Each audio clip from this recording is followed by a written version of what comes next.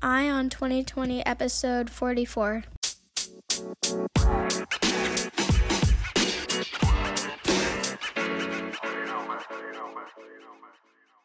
Have 2020 Vision with Eye on 2020, the podcast that brings you all the news and events in the lead up to the next presidential election. I am Ray Eaton, and I will keep you up to date as we approach November 2020 with a libertarian perspective of all the candidates and their policies, along with the news. Thank you for tuning in. Now let's clear our vision.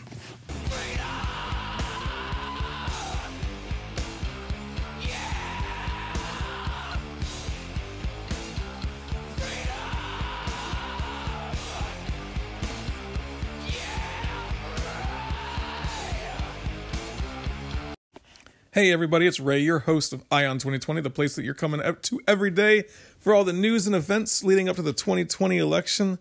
Appreciate you coming out and listening today. I really do. Enjoy seeing that I am getting a lot more people listening to the show, because I guess people must be interested in the 2020 election and the things that are going on. There's not too much going on though.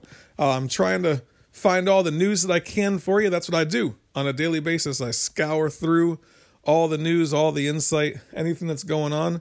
And I try to find little tidbits of information that might, help you to make some decisions going into the 2020 election with regard to, what candidates you're going to follow, what memes you're going to write, all the, conversations you're going to have with your friends, things like that. If I could give you a little bit of good information, then that's great. That's what I'm going to do for you. So I appreciate you coming out and listening today.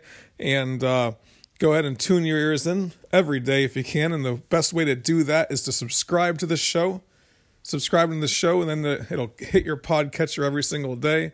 If you're on Apple iTunes, on Apple Podcasts, on Stitcher, on Google Podcasts, I'm there. I'm on all of them. And I record this show on an app called Anchor, and they have a website as well. You can search the show there.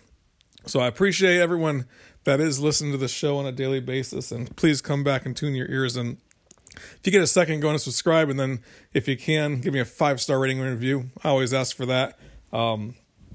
Notice that I get reviews every so often, and I get the ratings every so often as well, and I'm trying to keep up with those 5-star reviews to counterbalance, because like I said before, you're going to have those people that are listening that just have a completely different perspective on politics as me. I'm a libertarian. This is a libertarian show, and I'm following the 2020 elections. I'm going to get Republicans.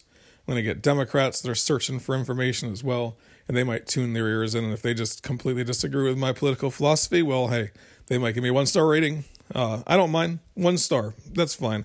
Just go ahead and give me a review as well, so I can know what I'm doing right and what I'm doing wrong.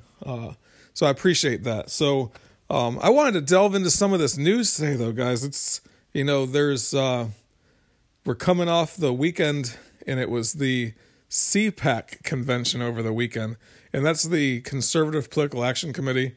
And I think it's usually, college students, things like that are like a lot of people that go there, because whenever they do their straw polls, I remember they used to win, or Ron Paul would always be like the winner of the presidential straw polls back in 2008, 2009, 2010, because it's a big place for conservatives to come out and, debut what they're going to be talking about during the campaigns and so forth. And at the end of them, they'll always have a straw poll that'll show who's the person that's going to be the best contender against Barack Obama. That was back 08, what was it, 08, 06, 07, back when they were running, when Republicans were running for office back in 2012 and so forth. And it's a lot of younger people, college students and stuff that go there. And you would have what I've found is that they would come out in droves for Ron Paul back then. But they really loved Donald Trump in 2015, 2016, when he was running. They loved him. He came and gave some really good speeches or great speeches that, rallied the troops and so forth. Got them all excited. And then he came out yesterday or over the weekend and gave a speech for, I think they said it was 2.5 hours, and the base loved it. That's what it really turned out to, is that the base loved his speech. And he gave them all the red meat that they needed. I think he even started chanted "Build the wall" at one point, and he hugged the American flag. It was like one of the things that if you look up the news, you just type in Donald Trump CPAC 2019, and all the news. These are the headlines that I found from this right off the bat. 67 most stunning lines from Donald Trump's epic 2-hour CPAC speech. Then that was from CNN.com. The next one was the 7 most bewildering moments from Trump's CPAC speech. That's The Atlantic. And then I got a video from The Guardian, the most bizarre moments of Donald Trump's CPAC speech. Globalnews.ca, it says highlights from U.S. presidential, so they're kind of not trying to get any clickbait going, but a lot of these headlines are clickbait, but it's, everyone's framing it as like he was a crazy man, he was just acting wild and obnoxious, the whole 9 yards. But you know what? That's what won him the presidency. I believe that with the fullness of my heart, guys, is that Donald Trump, he won it by, like he said, going off script. He's saying the things that no one else is, everyone else is scared to say, no one else will say, and what a lot of people are thinking in the back of their minds, and that's what his base loves to hear him do, man. They really do. And here's another one: the 7 most bewildering moments from Trump's speech. And then you got The Atlantic. The President Trump repeatedly veered off script at CPAC. Dramatic oversight is BS. Trump goes off script in CPAC. So everyone's framing it in the way that gets the clickbait, but they're also just claiming that, that he went a little bit crazy and all that. So what I want to do is get into a few of the key points of the speech, though, and see if it's something that's going to help him. Because I remember I was watching, I think it was Fox News Sunday or one of those shows on Sunday after the speech, and I had, you guys know this if you've listened to my show before, I don't watch a lot of the news on a daily basis, but I do watch the Sunday shows just to see what's going on, just to see what they're talking about. And the conservative side, they loved what he said. They were saying that if he says what he said, if he follows through and just keeps on giving speeches like this, that he's going to rally that base right the way he did in 2016, and he's going to win the election. So that's what they're saying. And I've always said this, that it depends upon who the Democrats run against him, right? I don't think that America, and a lot of people have said this as well, America's not ready for a socialist, someone that, that's going to be that's going to be something that Donald Trump is going to attack that person on, and it's going to be, and whoever it is, if it's Bernie Sanders, he could defend socialism well. Don't get me wrong, he can. And he does a good job at it. He calls it democratic socialism. He gets a lot of people on board. Young people love his message. People in general, a lot of people do like that message that they hear. But I don't think the general blue-collar worker over in Ohio, in Michigan, in Pennsylvania, I don't think they're ready for a socialist that's going to be running.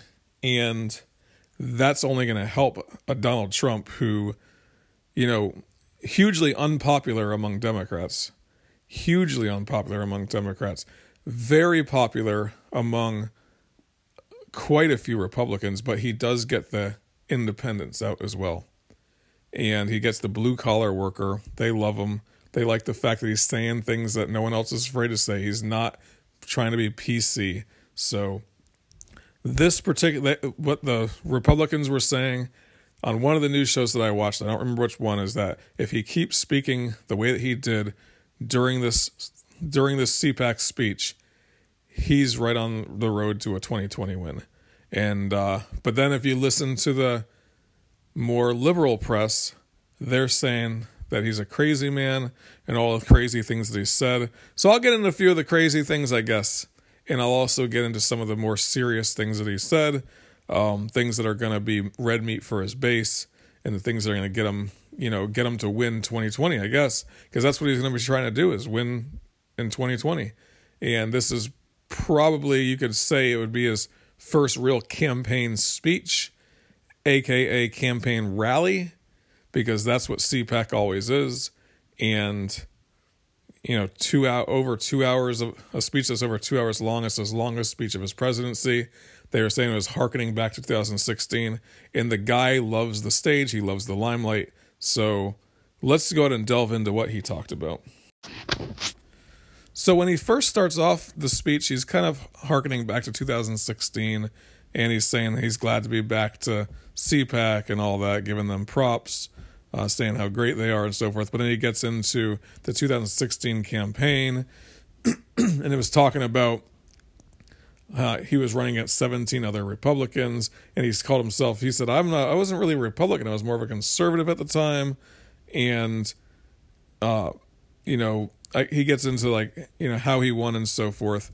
But back in 2016, he really did do a good job in what he was trying to do. And that, I mean, he intimidates people. He comes up with names for these people, and it sticks. When he went against Jeb Bush, he knew exactly what to say. And as soon as he went after Jeb Bush, everyone kind of just turned their backs on Jeb Bush. Then he goes after Marco Rubio. Everyone turns their back on Marco Rubio.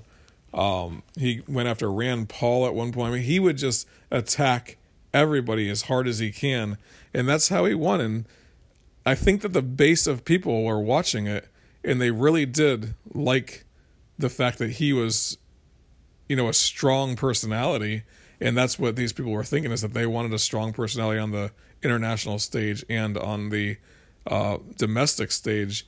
And that's why I really think that's why they elected him to be the Republican nominee at that point.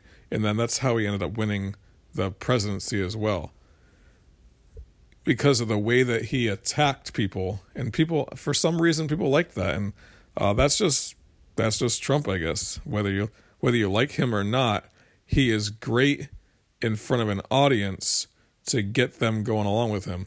Now, when he won the presidency in 2016, everyone thought it would be a landslide for Hillary. It was absolutely surprising. Even I was very surprised to see him, when I just assumed that Hillary Clinton would win. And then, 9 o'clock at night, it was over with. He had already gotten the 270 electoral college votes. And it blew my mind. It absolutely blew me away when that happened. So he talks about that in the first part of the speech. And then he talks about, how he won Maine and he won Nebraska and so forth. And he talks about he got 306 electoral college votes, and put Hillary to shame, things of that nature. Then he gets into how he won Michigan, and that, now he's bringing car companies back to America, and that they're investing in America and so forth. So he starts talking about all the things that he did since 2016. Obviously, it's political spin. It's all stuff that, if you fact check those things, some of it's probably true, some of it's not. He's stroking his own ego. He's patting himself on the back. He's getting the crowds rallied, right? That's what he's trying to do. He's trying to rally the troops and present himself as a great reformer, somebody that's really done a lot for the country, put us on a respectable, respect in the international stage and so forth. And he does talk about that as well. But he says, he said this specifically, quote, America is winning again. America is respected again, and the world knows it. When I meet with prime ministers, when I meet with presidents, I get along with them because they know that what's taken place over many years. It's just the Obama administration, long before that, they can't believe themselves that they got away with it. They can't believe it, an impossible thing. Does that even make sense? I don't know. But the part that he says, America is winning again, America is respected again, and the world knows it. He's getting cheers from the audience at that point. And that's what, this America First group, these people that are very into America. I hate to say nationalistic, but that's, Americans are very nationalistic, right? Not like Nazi naturalistic. Believe me, just like we love our country is the general feeling, right? Americans love their country. They want America to be the greatest country, the American dream, all that stuff. That's what I mean when I say nationalistic.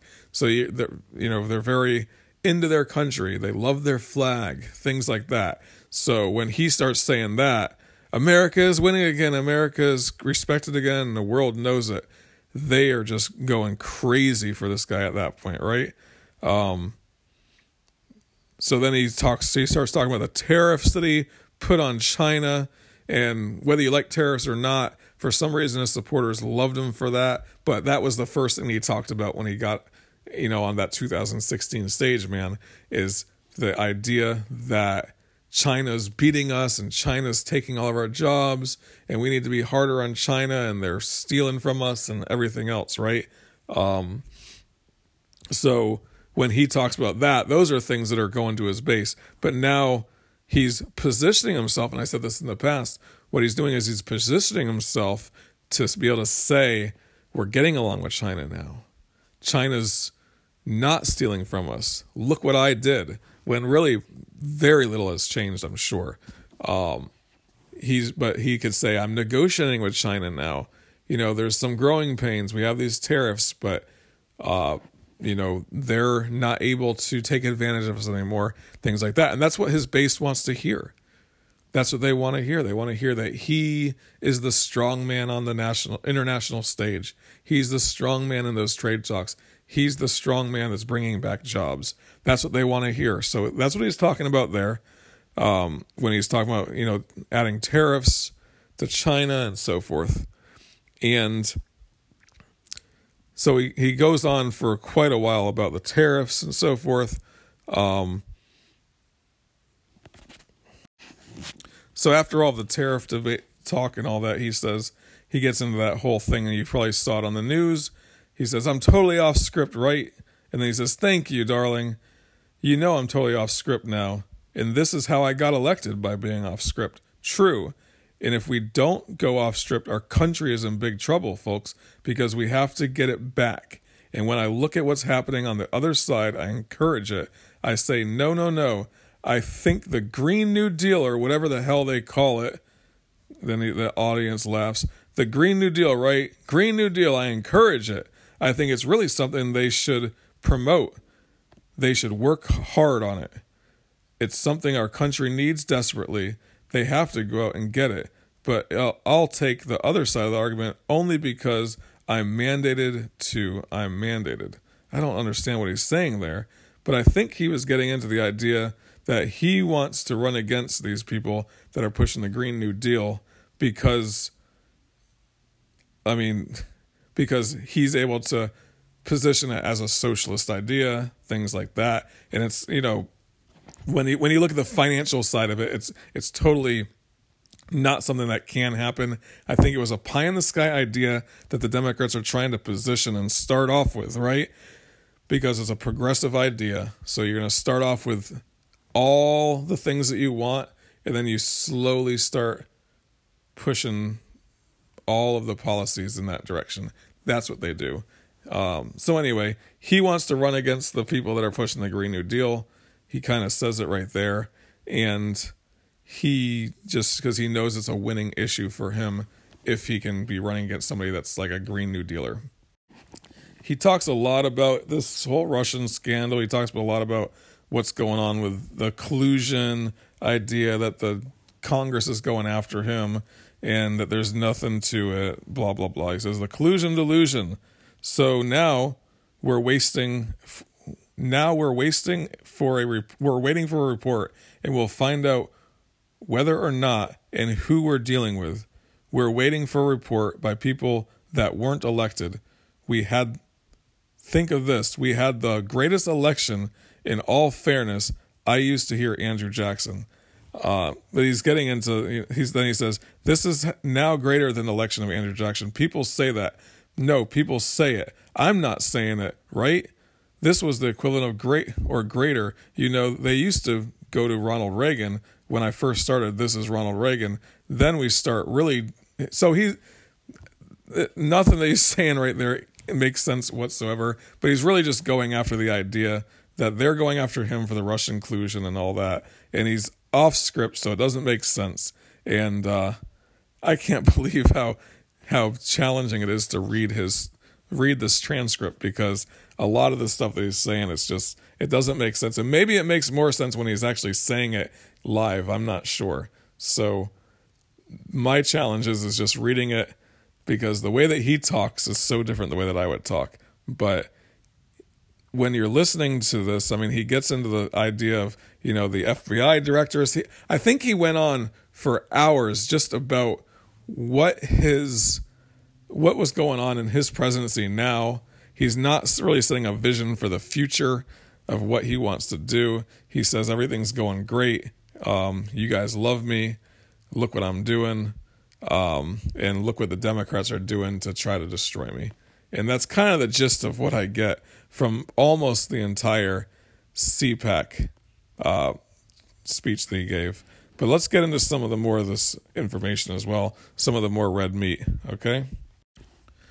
So one of the main things that he said to his people at CPAC when he was talking, and it made a lot of headlines over the weekend as well, was that he was considering signing a free speech executive order. And this is in references to the colleges and the universities around the United States that get federal funding through the Pell Grants and the loans and so forth.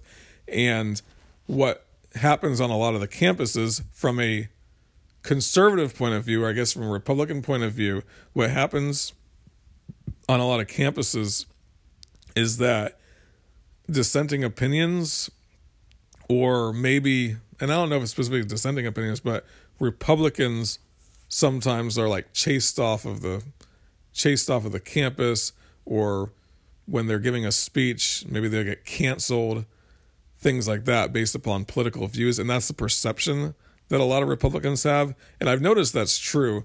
Because if you go to a lot of the campuses around the United States, they're liberal bastions. And I mean, just about every college professor in America, I mean, it's pretty much the going thing that they're all, very liberal, very few conservative professors out there. You get some libertarian professors out there, but that's few and far between. Most of the time it's in the economics department, but you don't see it anywhere else. So very liberal. College campuses are very liberal. That's a given. We all know that, right? So when you're a conservative going onto the campus, they'll call you a racist, they'll call you names and so forth, and they'll say that you can't come. And then what Donald Trump was saying is that he's going to sign a free speech executive order, and if these campuses don't protect free speech on campus, then they're not going to be able to get Pell Grants and federal funding and so forth. From my point of view, from the libertarian point of view, I don't think that schools should be getting federal funding anyway, but that's neither here nor there. That's my libertarian fantasy world, and that's not the world that we really live in. The government can have strings attached to any money that they send to somebody, and they do it all the time. The president has control of where that money goes, I think, right? So I guess he can do that. He can sign a free speech executive order. Is it in his best interest? It plays to his constituency. It plays to the people that are, his most dedicated followers. So they're cheering and clapping when he's saying this stuff, I'm sure. But I don't know. I know that there is an issue on campuses about this, because you've seen it in the past. There was that, there's been multiple times where conservatives are run off of campus, but I don't know if that's coming from the administration, or if it's coming from just the people that invited them there. And I'm pretty sure a lot of times it comes from the administration. You specifically hear about it about UC Berkeley, where a conservative is invited and then they're not allowed to speak because of security reasons or things like that. And I'm sure that does happen. If there is security reasons, well, there shouldn't be. I mean, if somebody's coming to speak, I think that you should have the right to speak if you're invited. And if somebody else is going to heckle you and things like that, that's on them. If they're going to violently try to hurt you, then that's obviously, something that needs to be protected against as well. protect the speaker, have security in place. But I just don't think that Trump should be signing some kind of, free speech executive order, but it does play to his base, and that's what he was trying to do, right? He's trying to play to his base at that point. But I mean, the idea of having free speech zones at college campuses, at least there is a free speech zone, I guess, but shouldn't every place be a free speech zone in that world? But it is a college campus. They have to have rules. They can place rules, and they can put rules in place where they want to make sure that the school functions the best that it can. I don't necessarily defend the idea of having free speech zones. I think that we do live in America, and it is a natural right, you can say, to have that free speech. So moving right along, though. And then I found another article on thehill.com, and it was just saying some of the things that he said during the speech. And one of them, he said that Trump attacks Democrats over socialism, and they write, the president excoriated Democrats for what he says is an embrace of socialism, citing new policies like Medicare for All and the Green New Deal, which is spearheaded by Representative Alexandria Ocasio-Cortez, AOC as she is known, and seeks to combat climate change by investing in eco-friendly jobs. He says, quote, socialism is not about the environment. It's not about justice. It's not about virtue. Socialism is about only one thing. It's called power for the ruling class, Trump said. All of us are here today because we know that the future does not belong to those who believe in socialism. The future belongs to those who believe in freedom. America will never be a socialist country, he added, sparking USA chants. And we believe in America, the American dream, not the socialist nightmare, he says. Republicans throughout the 4-day conference slammed Democrats over policies they said were evidence of an already creeping form of socialism, continuing an effort to open up a new cultural war front to gin up the base after the midterm elections. So that is true. Republicans are going after the far left socialist views that are being espoused by a lot of the Democrats, and I think it's going to be their rallying cry, right? And that's going to be the message of the 2020 election is capitalism versus socialism, or freedom versus socialism, or whatever else they want to say. And it's going to get, the patriotic Republican base to, stir up, along with like some of those independent people as well. So, but then a lot of the articles are saying when he came in hugging the American flag, like it was a little over the top and so forth. But overall, I think that the speech, and from all the news that I've read, everything that I've seen about it, I think the speech played very well to his base. It stirred up a lot of the controversy, but it also had him go off script. I think it was good news for him because the people are going to, see that he's out there challenging status quos and things like that, challenging the Democrats, and it's going to get people, his base riled up, right? They're all happy that he's running and so forth. He's playing himself up as like a power player on the international and the domestic stage. So I think it helped him out in that way. But a lot of the press was negative about this speech. But a lot of his base sees the press as fake news anyway, right? So that's not something that he has to worry about. He doesn't have to worry about that. If he has negative press, well, that's just the fake news. So that was his speech, though. He was at CPAC, and I just wanted to go over a few of the highlights of it and a few of the news stories that I found just to let you guys know how it was framed in the media as well. But this is Ion 2020. I appreciate you guys coming out and listening. Hopefully I didn't ramble too much on about this. I would not sit down and watch a 2.5 hour speech. I just couldn't do it. But I'm just trying to get all the information that I can just to get some of the highlights. And that's what I presented to you guys today. So come on back again tomorrow and listen. And the best way to do that is by subscribing to the show. So if you can, subscribe. And this is your place to have clear vision for the 2020 election. So come back tomorrow and have clear vision.